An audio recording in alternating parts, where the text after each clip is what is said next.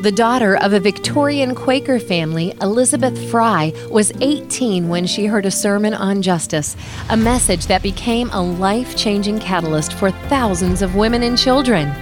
Elizabeth began collecting clothes for the poor, visiting the sick, even having Sunday school in her home to teach children to read.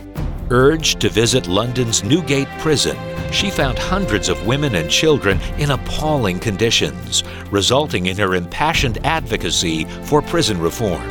She became the first woman to give evidence at a House of Commons committee inquiry into British prisons. Elizabeth Fry founded the Association for the Reformation of Female Prisoners in Newgate to introduce them to knowledge of the Holy Scriptures and to form in them habits of order, sobriety, and industry. The Bible, life-changing in its impact. Brought to you by Museum of the Bible.